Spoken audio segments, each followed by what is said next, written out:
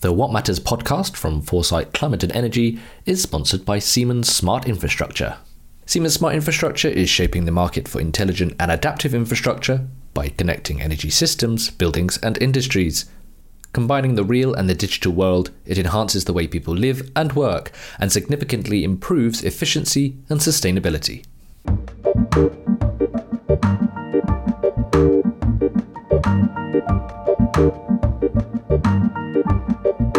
From Foresight Climate and Energy, this is What Matters, a podcast all about the energy transition and how we shift to a decarbonised economy. My name is David Weston, and joining me on our quest to tackle all things net zero is Michaela Hole from Agora Energiewende and Jan Rosenau from the Regulatory Assistance Project. Hi guys, how are you this week? Hi, thanks for having us on the show. We're very well, very excited about this new undertaking and to do a first podcast with Foresight.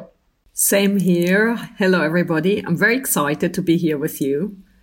End of a busy week, but this is definitely the highlight today on this Friday in Brussels. Michaela Hole, there is the senior associate at the Agora Energiewende think tank, having previously worked in the European Parliament office of Claude Turmes, the former MEP and now Luxembourg's energy minister. Michaela was also a policy analyst at the European Commission's Directorate General for Energy. Jan Rosenau, meanwhile, his experience in energy is as long as it is varied. Currently director of European programs at the Regulatory Assistance Project, but has also roles at the University of Oxford and the UK's Parliament, to name just a few, all on top of previous work for the Lawrence Berkeley National Laboratory in California and the IEA. So why have we launched What Matters? Foresight Climate and Energy was launched in 2016 to provide decision makers with informed and impartial journalism on the global energy transition. In a similar way, this podcast will discuss how best to connect the dots across sectors to advance the global energy transition. Through bi-weekly debates and discussions on the energy transition in Europe, North America and around the world, What Matters will focus on how to achieve a thriving renewable energy market and livable cities through the mix of policy, regulatory, financial and technology initiatives. We also want to build a community of listeners that are just like us, passionate about moving the global energy transition forward. So please don't hesitate to engage with us, give us feedback and share your recommendations for future topics and guests. In today's episode, we want to discuss where we are, how we got here, and where we are going, both in terms of tackling climate change, but also as a way of introducing ourselves.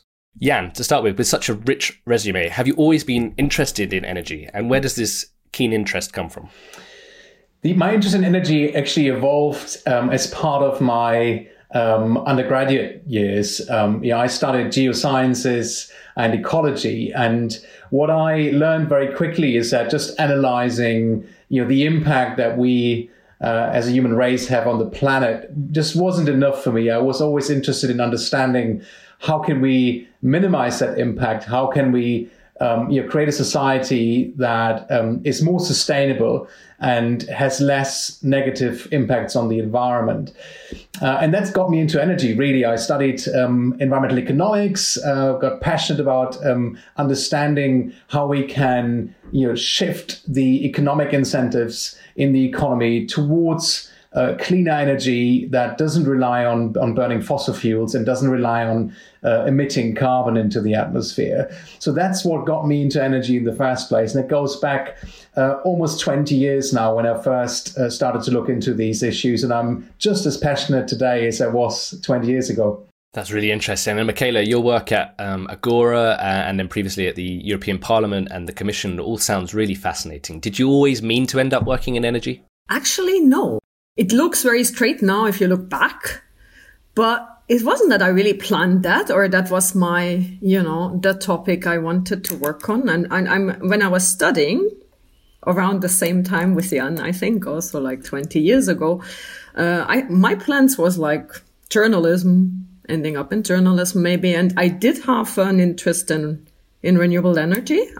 For example, my thesis in political science, I actually wrote it about lobbying process around the European Renewables Directive on in 2001. So it's funny because kind of it is a bit the theory of what I'm doing now. So it all looks very consistent, but it just played out this way, I think. But yeah, as of now, it's 20 years in EU policy making in the area. And yeah, I don't intend to leave it anytime soon. Yeah, I think my journey into energy is sort of very similar. I never really planned for it. I went to university and studied journalism there, and then kind of freelanced around a little bit after that, working in local news and working in business news a little bit. There was always that sort of underlying level of environmentalism and climate change creeping into everything that we did. And then I started working for Wind Power Monthly magazine in 2014. So I was there for 6 years. And that really got me interested in renewable energy and the energy space more generally. And yeah, so wind power is sort of my, I guess, my expertise area. But I guess since joining Foresight in 2020 as editor, I am now rapidly learning about the much wider energy space and how sort of complicated and how interrelated everything is. Yeah, it is quite a complex undertaking. I mean, just thinking about all the different end users where energy plays a role, it is really quite varied, and we need so many different solutions, and they're all connected and increasingly integrated. And I think that's what's so fascinating about this transition, that everything we do in our lives relies on having energy available, and everything that we do to decarbonize energy in some way or another will also change how we interact with energy. So I think that makes it such a interesting endeavor and so fascinating to work in this space.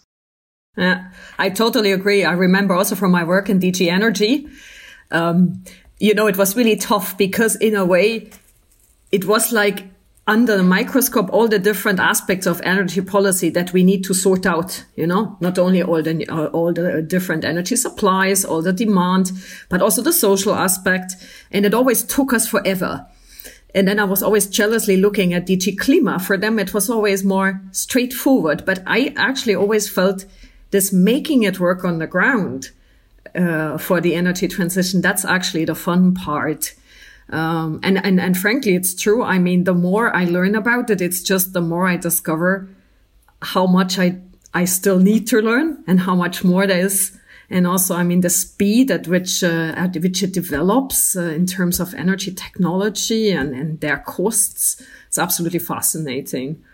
That's absolutely incredible. I remember in I think it was 2002 actually, almost 20 years ago, I had a bit of an argument with two old German power system engineers who told me, it will never be possible to have more than 5% of renewable energy contributing to electricity generation in Germany or anywhere else really. And the last time I checked, actually Germany already managed to do, I think, more than 50% in one of the quarters last year. So we've moved on much faster than people ever thought would be possible, and that is so encouraging to see. There was a one-page advertiser in all the big German newspapers about this statement that the grid cannot take more than 4 or 5%.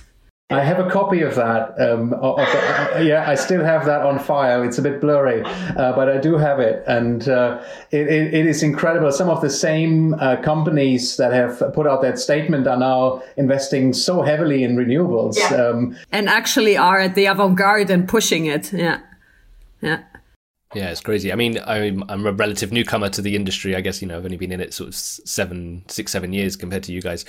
But even when I first started, they were talking about, 20% renewables, 25% renewables. And in that short time now, people are, the UK's maxing out at sort of 80, 90% renewables at some point during particularly windy days, perhaps. But it's crazy how quick that is, how quick it has changed. Do you think it's happening almost too fast? No.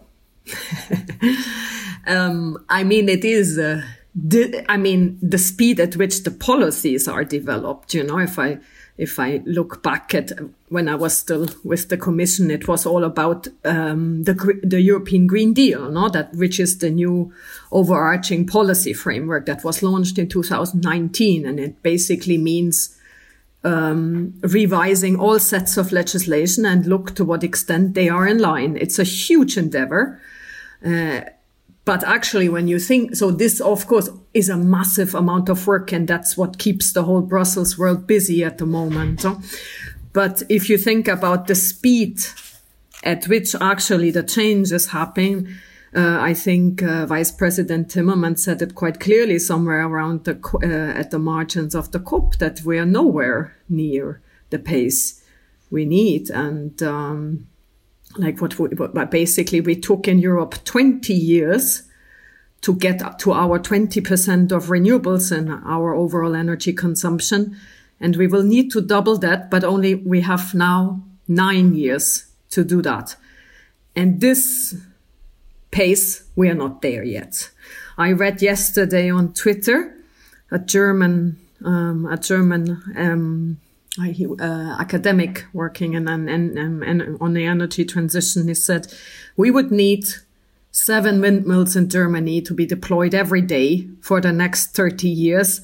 At the moment, the state of Bavaria deploys 7 windmills per year. So that's where we are. And that's where we ought to go. Yeah. Is that a policy thing? Is that an industry thing? How do we get that speed? Well, I mean, when you look at how this has been achieved in the past, it was strongly supported by national level policies. The emissions trading system played a minor role because carbon prices were so low. I mean, it's well remembered times when there was less than €5 per ton of carbon. We've seen days now where it's been above €60 per ton, and it's gonna keep going up.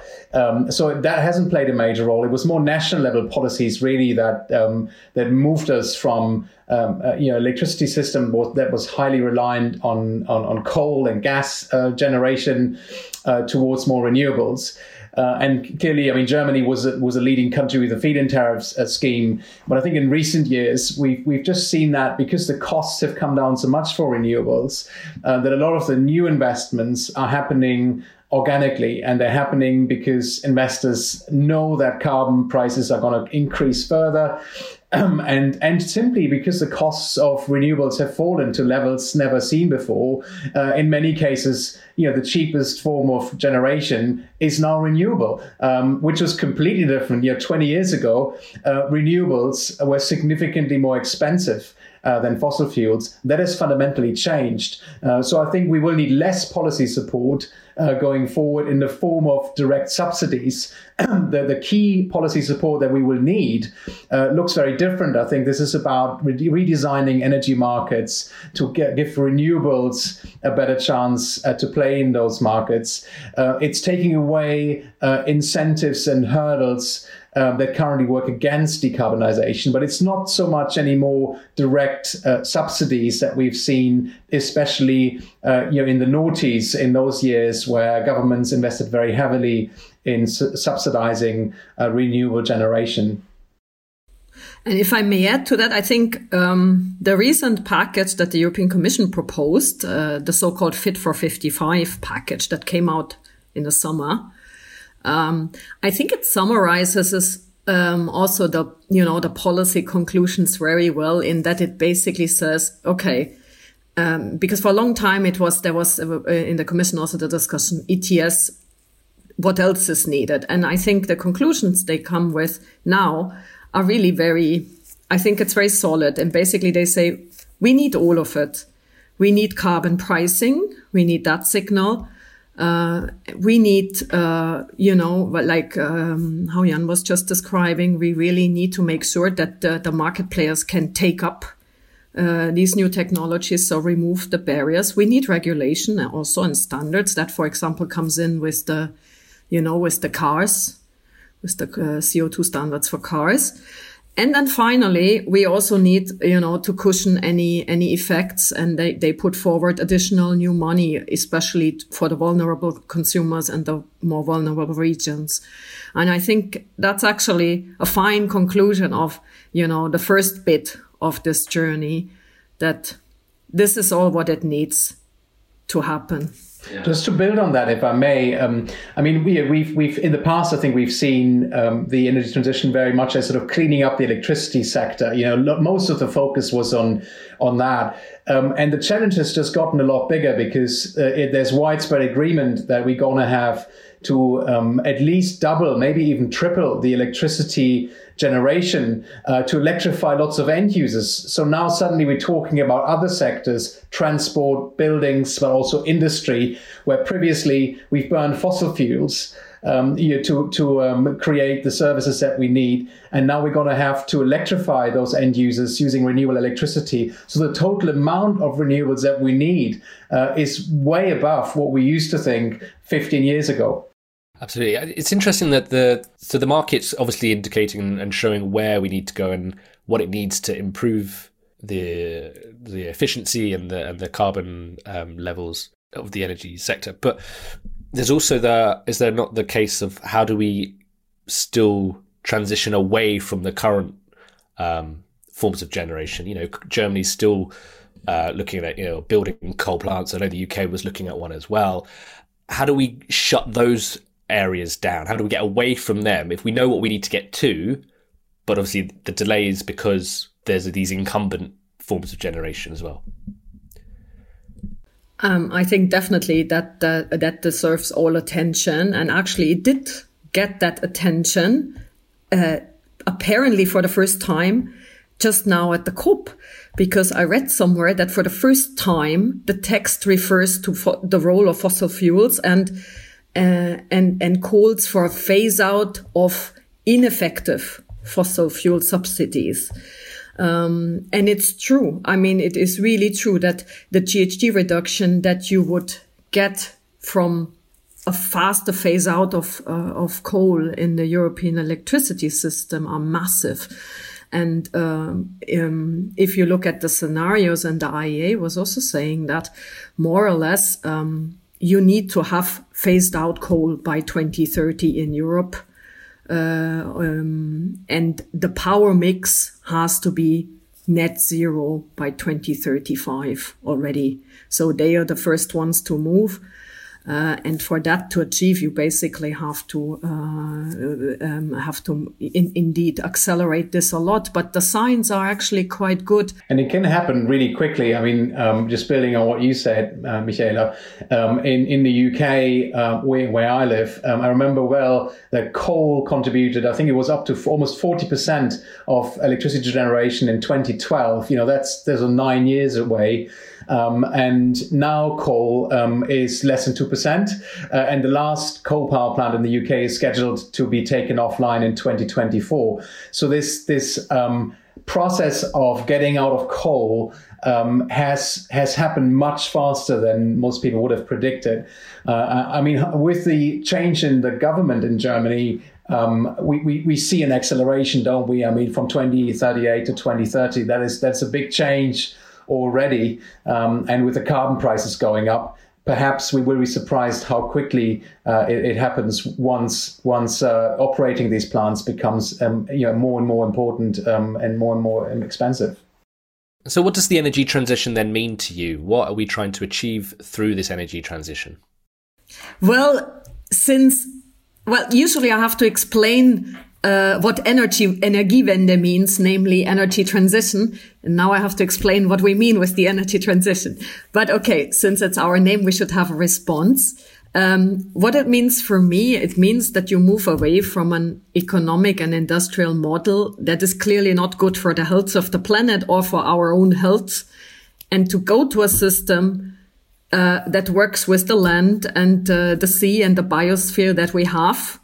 And so our kids have enough room to have a prosperous future, and also to, that they are able to design the world they want to live in and not just have to deal with whatever we have left them to deal with. Yeah, I mean, ultimately, I think the energy transition, in my mind, is about reducing greenhouse gas emissions pretty much to zero, from all the areas where energy is being consumed. But doing that without completely shutting down industries, without heating our homes or using transportation, and that's a big challenge. So it's not just about doing away with the services that we've come to appreciate in our daily lives. I think it's just finding different ways of delivering them that doesn't impact on the planet. And that's really hard. And at the same time, of course, there are countries around the world where we have to increase the amount of energy that's being used because people don't have access to electricity and may not be able to heat their homes properly, or may not be able to participate in other activities in the economy. And that's going to be a massive challenge, to expand the amount of energy we use, but also bring down emissions to zero. I think that for me is the energy transition in a nutshell. It's really getting us to zero in all of the sectors where we use energy, not just the power sector. I think that's so important that we sometimes get sort of lost in a discussion about electricity, which currently is, that is just part of the energy sector. It's not everything. It's a small but important part, but it's not everything. Absolutely. And how close do you think we are to achieving these goals?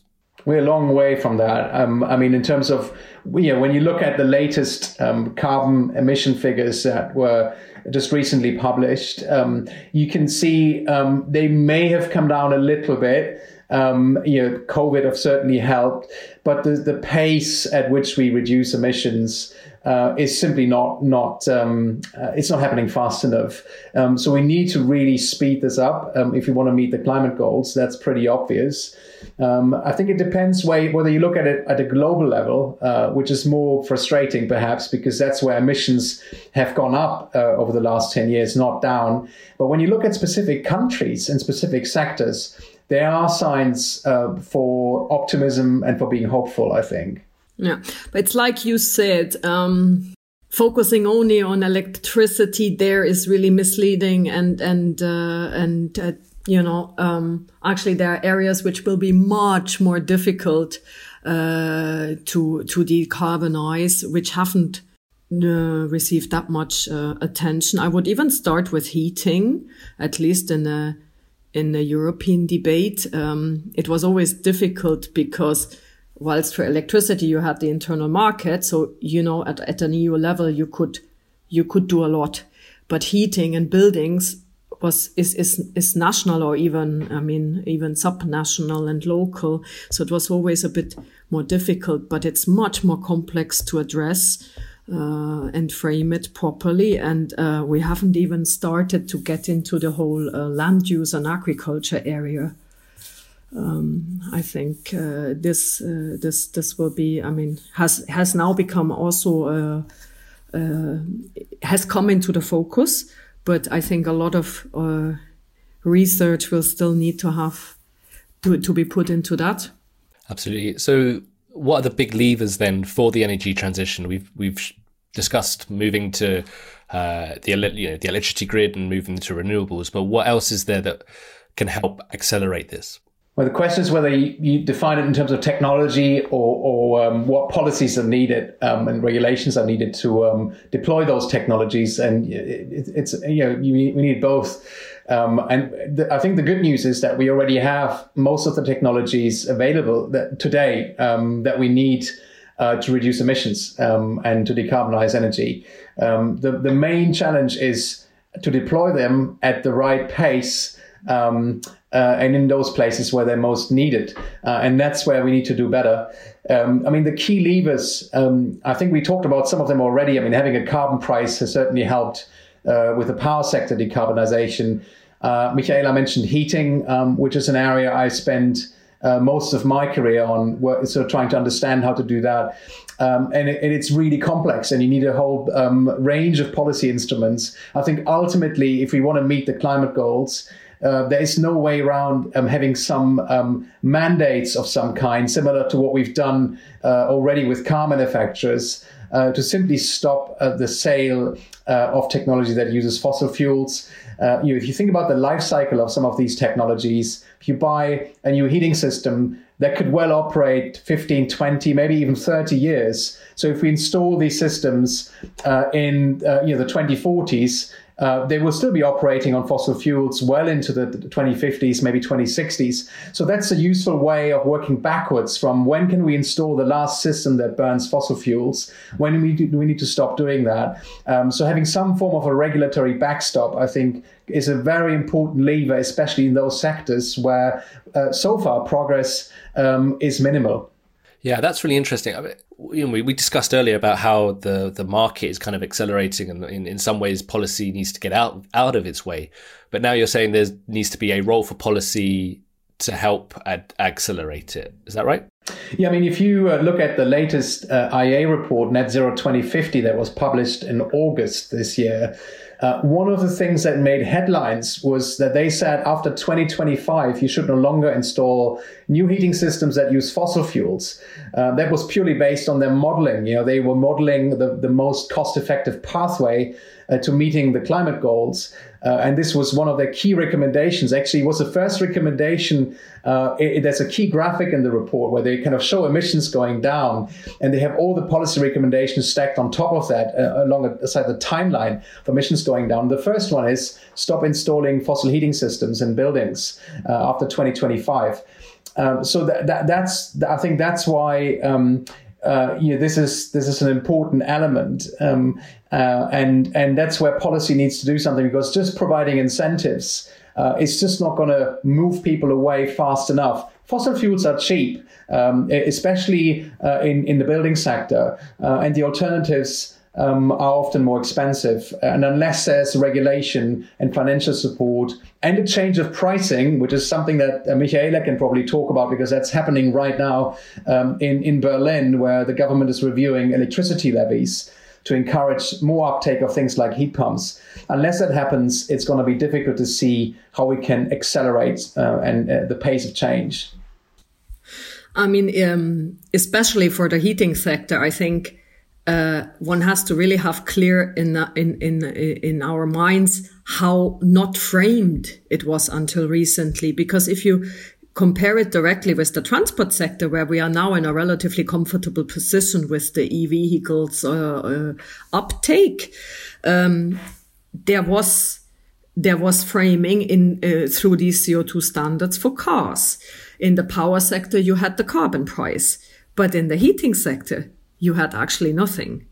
And as Jan said, what you had is subsidized gas prices and relatively very high levies and charges on electricity, which is basically the perfect setup for a heat pump not to find its way through it. And I think, and then in addition to know that you will also need to, in many cases, even expand district heating, which requires a lot of planning and also investment. This sector will really require a lot of attention and also investment in the next years. I'm interested in putting a view to you, Michaela, and see how you respond, because you worked for the Commission for many years. And this is something I told the European Parliament last week in a hearing. I mean, my sense is that in the heating sector, we, unlike the power sector, we really deal with multiple policy silos, is what I call it, within the Commission. So you have a team that works on energy efficiency. You've got another team that works on appliances and heating equipment. Then you've got another team that looks at energy taxation, the ETS. So that it's essentially allocated to lots of different units. And it's not very well integrated, because we've been pushing for more efficiency of fossil heating systems on the one hand. We've pushed for more renewables on the other hand. And we also now want to push for electrification. But so far, there are signs of integration with the Green Deal, but so far it is still operating within these silos. I will have to agree.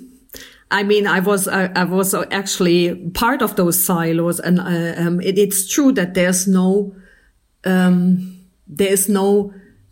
coordinate policy on heating, which it would have to be. But it's if at all you would have a matrix of the fuels. And then the sectors, that's true. I mean, in the end, I worked on one side of the silo on this when I was working on energy efficiency in buildings. And, one of my jobs was to define what a nearly zero energy building is, where renewables come in. And then when a few years later, I started working in the renewables unit, and you would think if it's the same person that at least here the information would flow. But, already within one directorate general, two different policies, they are apart, energy efficiency and renewables. It was very difficult. And I think it's true. It's true that that this needs to be thought together, but maybe I allude to it already before. I think part of the problem is that it's more difficult to address it, or it was for subsidiarity reasons. Subsidiarity is one of those EU jargons, but it basically means the EU doesn't intervene in areas that are dealt with better at the national level, and a lot of those heating related questions are in fact at national level. So you never had this kind of systematic way of addressing it. It only now the dots are being connected, I think, and you see it emerging. Thanks again to Siemens Smart Infrastructure for supporting What Matters. Combining the real and the digital world, Siemens Smart Infrastructure enhances the way people live and work and significantly improves efficiency and sustainability. Building on that point of the connecting those dots and maybe the silos breaking down, is there an increase in the momentum behind the energy transition and the talk behind the energy transition? And what do you think has caused that in recent years?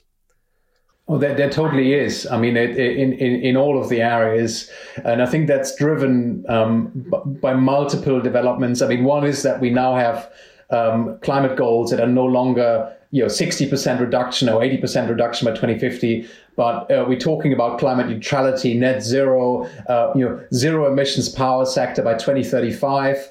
In Europe, or also at national level. So the level of ambition that we talk about has changed completely and will continue to change. I think this is not the end of it. We will see more calls for early action, even more ambitious targets, bringing that forward from 2050.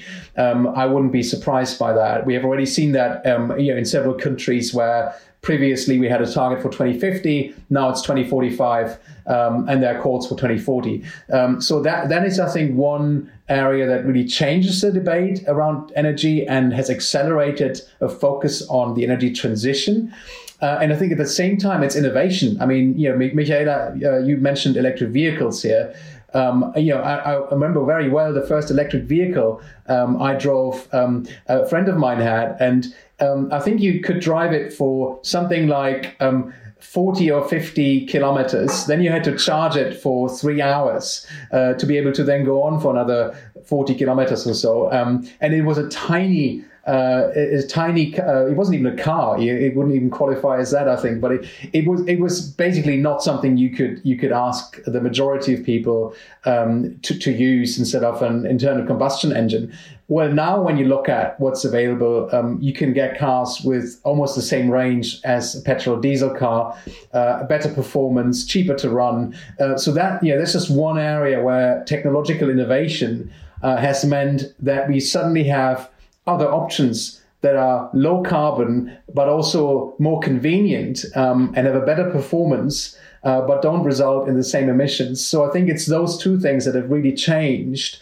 Higher climate goals, much more focus on that, but also the technology has just gotten better. Renewables have gotten cheaper than fossil generations, as I said before, in some countries.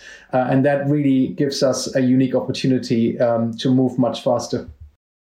And if you look at, the EU policy framing, if I only compare it to last time round, the so-called clean energy package, that was 2016. And there you could still see, so the thrust of it was, how much can we afford? Whereas with the Green Deal, I think it's a whole new narrative when it is presented as the growth strategy. And it's actually, for the first time, thinking from the back end, what actually do we need and how do we get there? It's quite phenomenal if you think about that. And combining this with what Jan was explaining, that we now have this law in place that basically is binding for the member states and the EU institutions. It is, and also what I noted is the support from businesses. Also, I remember when von der Leyen, the president of the European Commission, when she announced for the first time this new ambition before the Parliament, this at least minus 55, there was strong support from the business community who came out just before and said, we support this. Please give us this frame. We will deliver, but we need the rules to be in place and we need to be clear about where the journey is going. Absolutely. I was going to say is the role of the private sector. We've spoken a lot about policy and regulation so far today, but the role of the private sector in driving the energy transition, is that where the momentum is coming from? Well, it's certainly one of the areas. I mean, in the private sector, I see companies that are really innovative, pushing it and want more ambition. They want to move faster, and they want government to actually, maybe mandate certain things, maybe set out more clearly where the journey is going.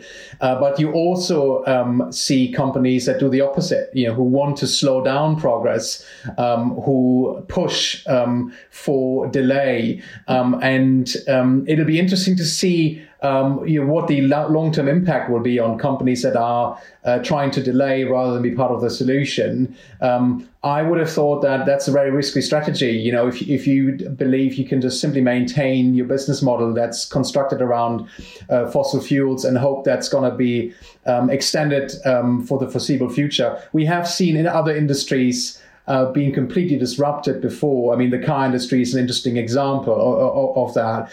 But we're going to see similar things in other sectors. And it'll be interesting how the private sector will react and respond. But I think there's, as Michaela says, there's now much more support of players that previously may have slowed down things are really asking for more action. Why do you think that is? Why do you think there are still players and companies and politicians that are trying to slow the energy transition down? Surely the argument's been made that it's irrefutable that we need to do something about the climate change, whether you agree it's human caused or not. Surely, even if that argument did not exist, living in a world that didn't pump carbon dioxide into the atmosphere is a much nicer one than one that does. So why is there that reticence to change? Well, you have massively. The incumbents have a massive interest in allowing their business model to continue, and I think that's totally legitimate. If I were one of them, I would argue for the same thing. But then, that's, for example, at the moment happening around this debate around hydrogen and the role it should play, where a colleague of mine published yesterday, and I just like the sentence because it summarizes it very briefly. Experts agree that hydrogen, has a crucial role, but secondary to electrification, yet not all lobbyists do. So it's obvious. I mean, they try to be part of where things go, and that's exactly it. That the job of a policymaker or of someone like Jan and me who work in think tanks that try to keep the big picture in mind, is to make sure that indeed the whole journey does not get, the costs do not get out of and do not get crazily deviated from the cost-effective path. So, and that basically most of it happens fast. But I think it's totally legitimate for someone who had a good business going on and was part of the system until now and to want to continue. And from the perspective of policymakers, I guess it depends what your values are and why you are in politics in the first place. But clearly, the energy transition also means that there will be a change, right? I mean, there will be a change to the status quo. Some people will feel this change more than others, and if we're not careful, for example, with things like pricing carbon, then especially the poorest will feel the consequences of that, and that's of course an opportunity for politicians to take advantage of, to construct a narrative around the energy transition that suits their own needs and wins them votes. I mean, we have on the extreme end of this, we have seen politicians who actually don't believe in climate change and who are climate deniers. What is interesting there is to see that they've moved on from where we were maybe 10 years ago or 15 years ago to say, climate change doesn't exist. To now accepting, all right, we're not going to win that argument. That argument is lost. But they now moved on to a discussion to say, well, climate change may exist, but it's just too expensive to, we can't do anything about it without ever offering an alternative. They always sort of say about how much it will cost, all the things we can't do, but they never offer a credible alternative because in the end of the day, they don't believe that there's a problem to be solved. But that's luckily in most countries and also in the European Parliament, it's a small minority of people who are just out there to avoid any meaningful action on climate change. I think there are legitimate concerns about the impacts, especially the social impacts of the energy transition, and those need to be discussed.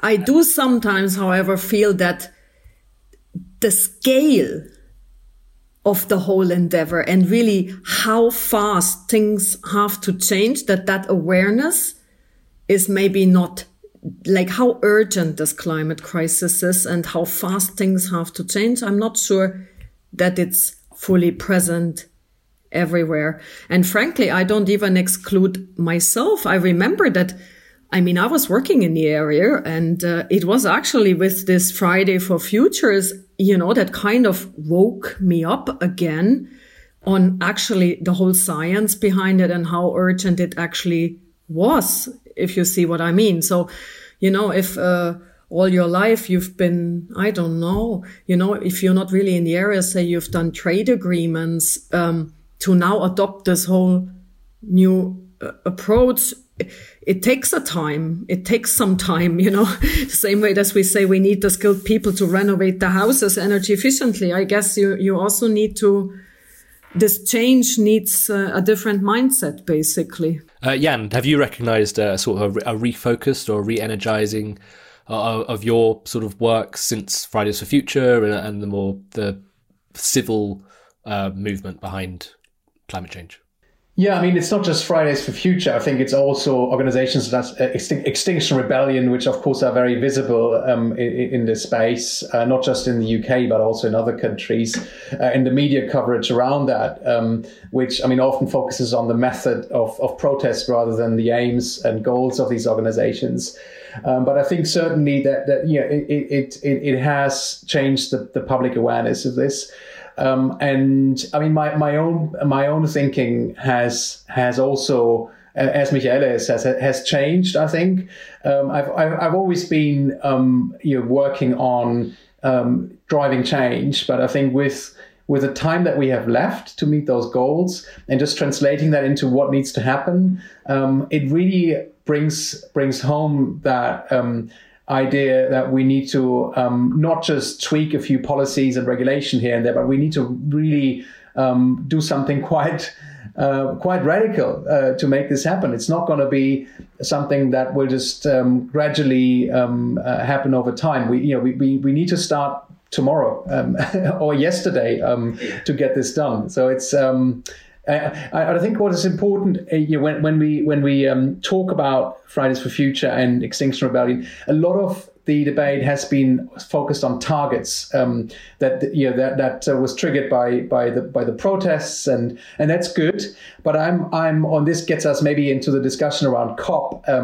It's also something I'm a bit concerned about, because it's very easy for politicians to sign up for targets in 30 years and say, oh, we're going to be net zero, or we're going to be climate neutral in 20 years, 30 years, when they no longer in power, they no longer have any responsibility.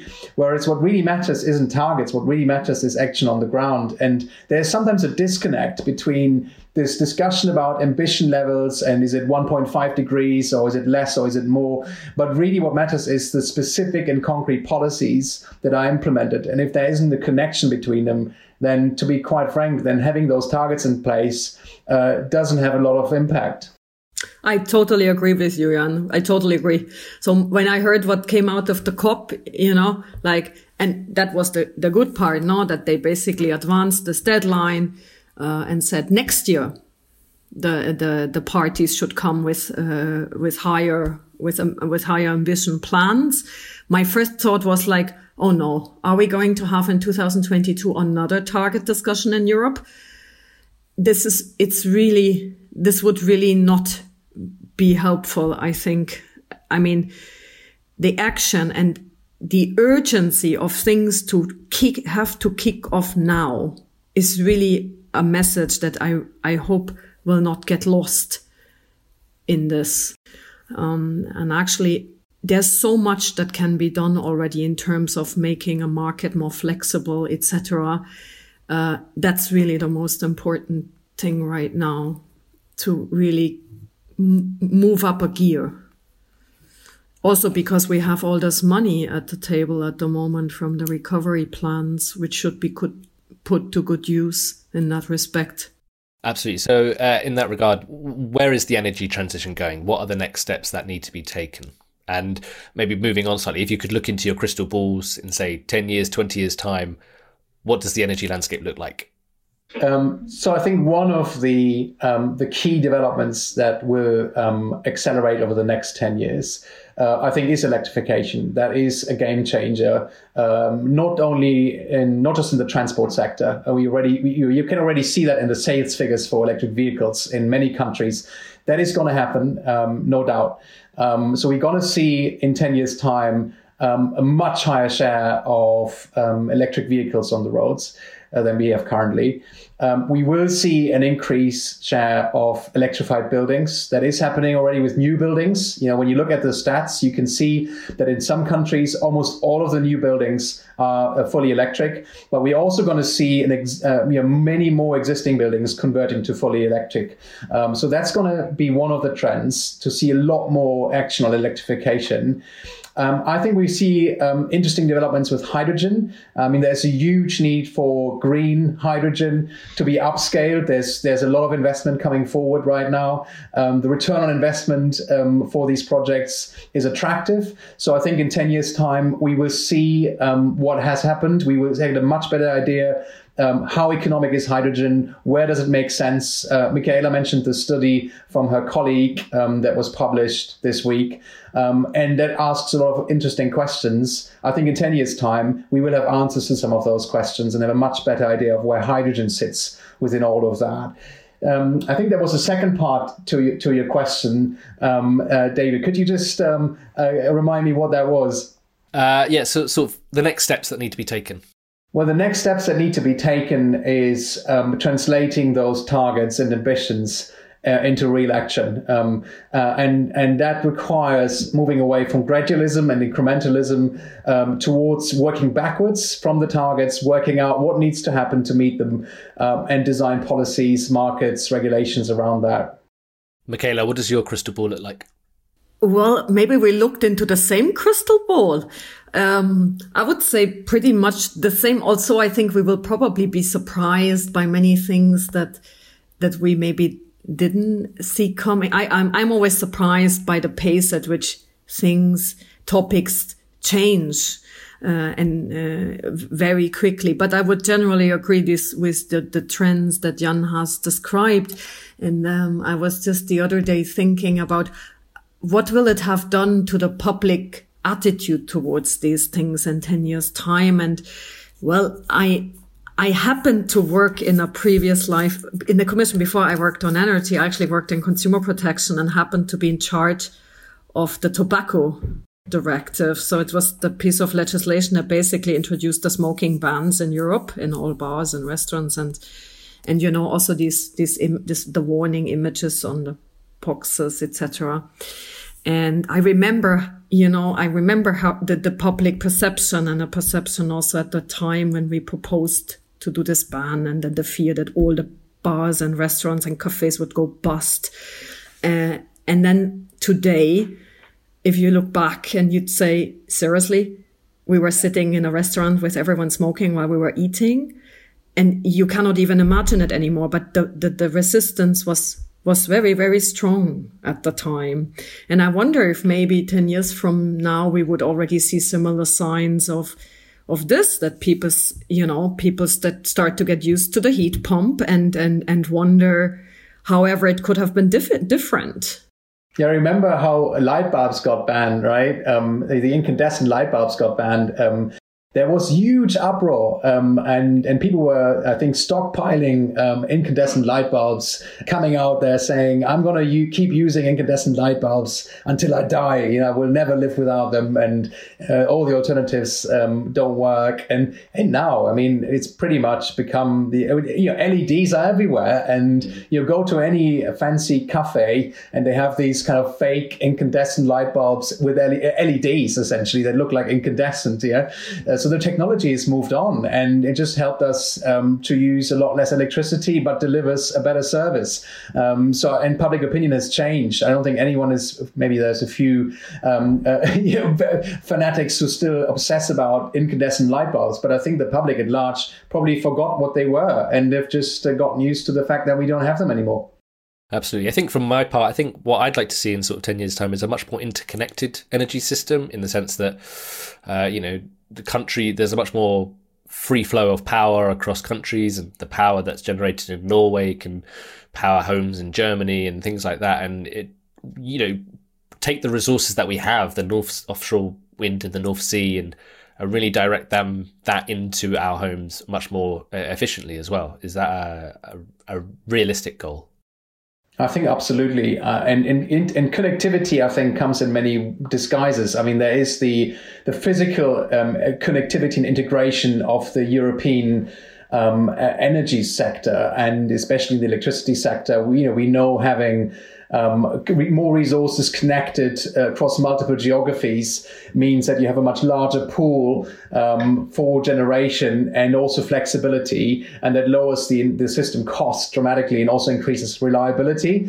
But I think there's also a different aspect of connectivity, which is connecting the end user with the energy system in much different ways. We used to have a centralized system where the end user is passive and is essentially just receiving energy, plugging in, but not doing very much to interact with the system. And that is changing already. I mean, we have people generating their own electricity, having batteries, providing flexibility services, and maybe even trading energy with their peers. I mean, these kinds of things are possible because of digitalization and more connectivity between the different parts of the system. So I think you're right, David. We're going to see a lot more connectivity, but I think also connectivity sort of beyond just kind of upstream electricity generation infrastructure, but also much more downstream consumers interacting with each other and the energy system.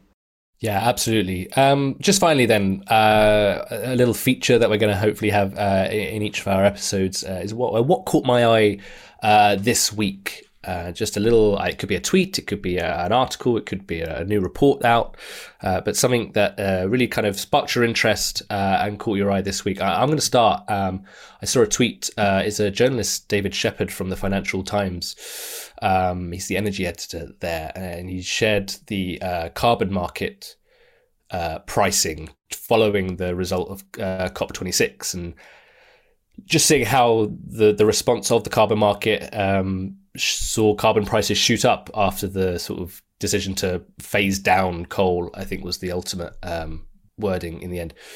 I just thought that was really interesting. It obviously shows that carbon pricing is an important aspect of the energy transition, but also perhaps that COP26 wasn't a complete failure. That's interesting, I've seen the same piece actually, and found it very insightful. And as I said before, I mean, carbon prices being less than €5 is not that long ago, and now we're talking about carbon prices possibly approaching €100 per ton and beyond, which is unheard of, and really is a game changer. What caught your eye this week? Well, I guess we were all digesting the COP, what was coming out of the COP26. Well, I mean, it's true with the spike in the price, you're right. I mean, what I found, in a way, when I read, I don't remember who it was also a tweet, who basically said that for the first time they made a statement about fossil fuel subsidies, and I couldn't help but think, but what was written in all those preceding COP documents? It seems so obvious. So, so my conclusion, and I was always a bit further away from this climate negotiating, but that's one thing that it needs. But like we said already previously during this talk, action on the ground. This is really much more important. It will set the framework, but you need much more than that. And as I said, I haven't followed so closely these things, but that kind of caught my attention. Yeah, absolutely. I had the same thought. I was like, well, what have they put in the other 25 COP? Like, what did they write about? Yeah. And will it take 25 more COPs to really get rid of those subsidies? Absolutely. Yeah, no, absolutely. This would sound too pessimistic and cynical for ending this podcast, but